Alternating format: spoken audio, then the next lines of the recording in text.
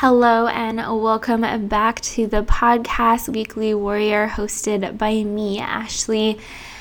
It's been a hot minute since I've been in your ear, but I'm super excited to be with you more regularly in the future. I've spent the last few months refocusing on my business and where I plan on going in 2020. And if you're looking to make 2020 the best year for you, please feel free to check out my website, yogaforthat.com, and my Live Better 2020 program. It's been inspired by all the work I've done this year to help you live the life that you want to live. This week, I'm talking about dealing with conflict, and this came from a personal experience that I had over the past week, dealing with a piece of conflict that has been, I believe, in the works for a while, but came to a head the past week or so. And these are the things that I wanted to share with you in terms of advice for you dealing with conflict. Because it's going to happen. That's the way humans are. We have differing views, differing opinions, differing stories, and I wanted to share with you some things that might help you in the future if you're dealing with conflict in your life. You can check out the full blog post at my website, yogaforthat.com/blog, dealing with conflict. I've written these out as steps. They're not necessarily steps, but that's how they came out. So I'll go through them as I wrote it through in the blog. And if you have any thoughts or piece of advice you want to share, please feel free to do so. Step number 1, acknowledging what your reaction is about. So it's super easy to get frustrated, angry when things don't go the way we expected them to go. A lot of our disappointment and frustration stems from expectation we had in ourselves or with other people. Taking out the emotion of why you feel frustrated and focusing on the facts of what happened. So your story versus the other party's story and where things might have got lost or mixed up, and learning really to analyze your situation from a more fact-based perspective rather than an emotion-based perspective. Step number 2 is communicating clearly with the other party. So understanding why you are frustrated from a fact-based perspective will help you to communicate more clearly with the other party, and learning to use your I statements versus you statements. For example, I feel that I did the work that needed to be done is an I statement. It comes from a place of my factual base instead of a sentence like, you don't appreciate the work that I do. When we use you statements, it automatically places the blame on the other party, and we want to make sure that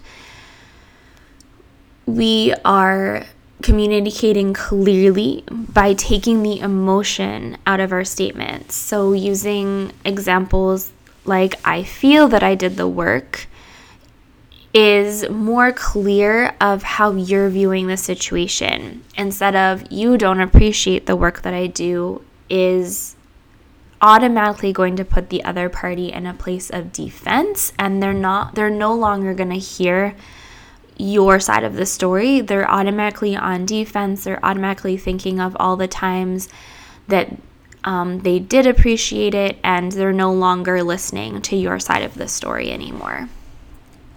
Step number 3, be clear with what you want the outcome to be.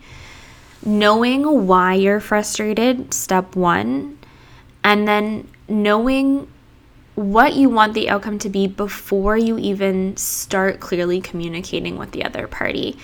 If you're frustrated that you feel the work was done, what do you want the outcome to be when you have this conversation with the other party? Do you want them simply to acknowledge the work that you've done? Do you want a raise?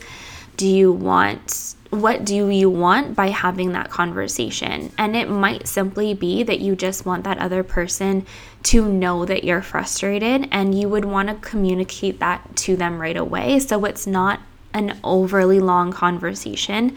You might come to them and say, look, I feel that I'm doing the work that needs to be done. I feel that the work that I'm doing isn't being appreciated, and I would just like for you to understand that I'm feeling frustrated by that, and perhaps there's a way that we can set up a system where I feel that the work I'm doing is being appreciated.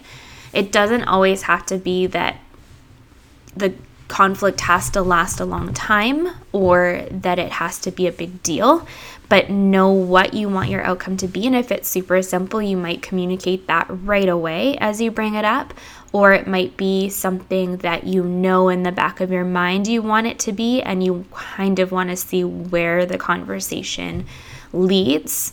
So you can, but when you know what you want the outcome to be, you can really focus the way that you're communicating and keeping the conversation on track to what you want. If you don't know the outcome you want to have, your conversation is going to go haywire and you're going to feel defensive. You're going to start bringing up things that really have nothing to do with the problem that's happening right now. So by knowing what you want the outcome to be, what really truly the problem is that you're trying to solve, will help to keep the conversation on track and lead you closer to the resolution that you're looking for. Step number 4, take your time.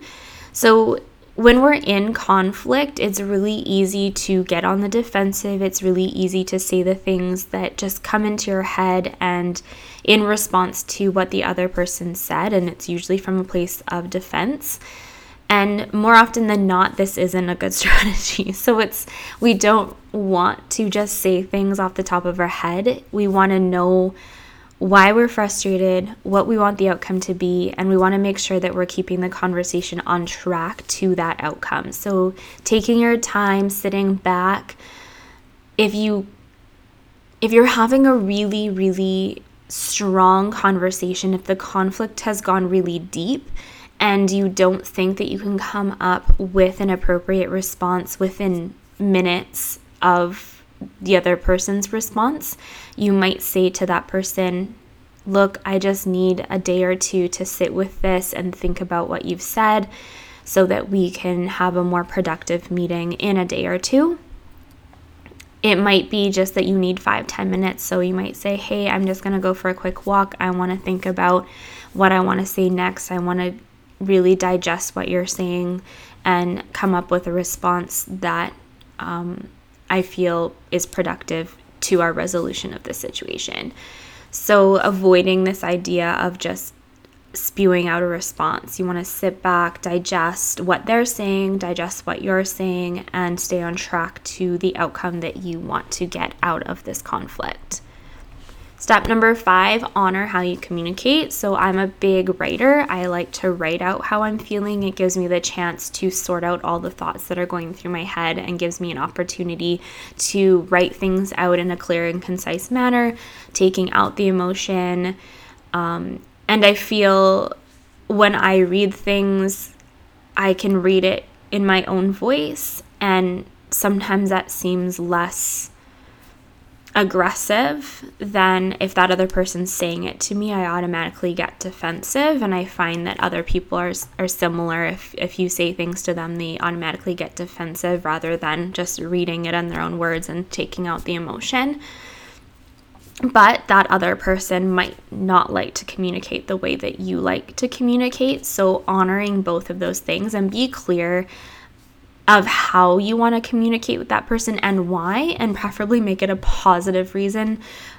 Again, using your I statement. So I prefer to communicate this way because I feel then I can communicate more clearly with you, rather than I feel you are this way when you can, right? So making sure you're keeping things on the positive, and honoring both parties' way of communication. And then finally, step number 6 is accepting the outcome. And it might take a little while to get to the outcome you want. So it might be, quite a long conversation. It might take, a couple weeks of going back and forth and coming up with solutions so that both parties feel that they've received a little bit of what they were looking for out of the conflict. However, you might realize at some point that both parties aren't going to come to an understanding or a compromise. So it's also important that you know your outcome, but you also know when you're willing to walk away from the conflict entirely and feel okay with that as being the end of the conflict. For me, when I emailed my thoughts and how I felt about what was going on in the situation that I'm referring to, I was looking for a specific outcome, and it was very clear in the other party's first response that I was not going to get the outcome that I was looking to get. So my response to them, it took a few days actually of me writing and editing the email back. And I really wanted to be clear of how frustrated and angry that I was, but I didn't want to make it personal. I wanted it to be factual based. I wanted it to show how much I had been committed to the opportunity that was in front of me, and how angry I was that it seemed to have just been taken away for no reason that I could understand at the time. And in my response back, I wrote the response pretty much right away, and I edited it a little bit. But the reason I didn't send it right away is because I didn't know then what the outcome was that I wanted. And I realized that was the point that I needed to walk away and take myself out of the scenario. So even though I had the outcome that I wanted, I realized that no matter how much we talked about what was happening, I felt the conversation was just going to be a back and forth of our feelings and how different our stories were about the situation. And I realized that to save myself headache and a heartache and frustration, that just walking away seemed to be the most appropriate response for me to be able to move forward and to let go of the anger that I was holding on to. So I highly believe that conflict is an important part of our communication with other people, because we do have stories that are different than each other, and we both can hold on to the same situation in a different light. And sometimes those two differing stories come to a bit of a boil, and it's important to converse about how we truly feel about the situation. And it's also important to note that sometimes those two stories are going to continue on two very different paths, and understanding that other person isn't satisfied with how things are going. I believe that I have always strayed away from confrontation and always just kind of walked away, and I'm pretty proud of myself in this situation to have taken the time to express my frustration and to express why I wanted to walk away rather than just leaving and that person never knowing why. It's totally up to you. There's lots of situations you can still just walk away from, and that other person will be none the wiser of why you did that. But I also think if you're truly frustrated with something and you're holding on to it in your heart and your soul, you need to take that time to communicate to the other person that frustration. And keep in mind these steps of how to communicating clearly, taking out the emotion, and really being clear with what you want, and for yourself to know what you want and what you want the outcome to be. I look forward to being in your ear in the near future. You're welcome to subscribe to this podcast on iTunes or wherever else you find podcasts. And I look forward to growing with you in the future. Have an awesome day.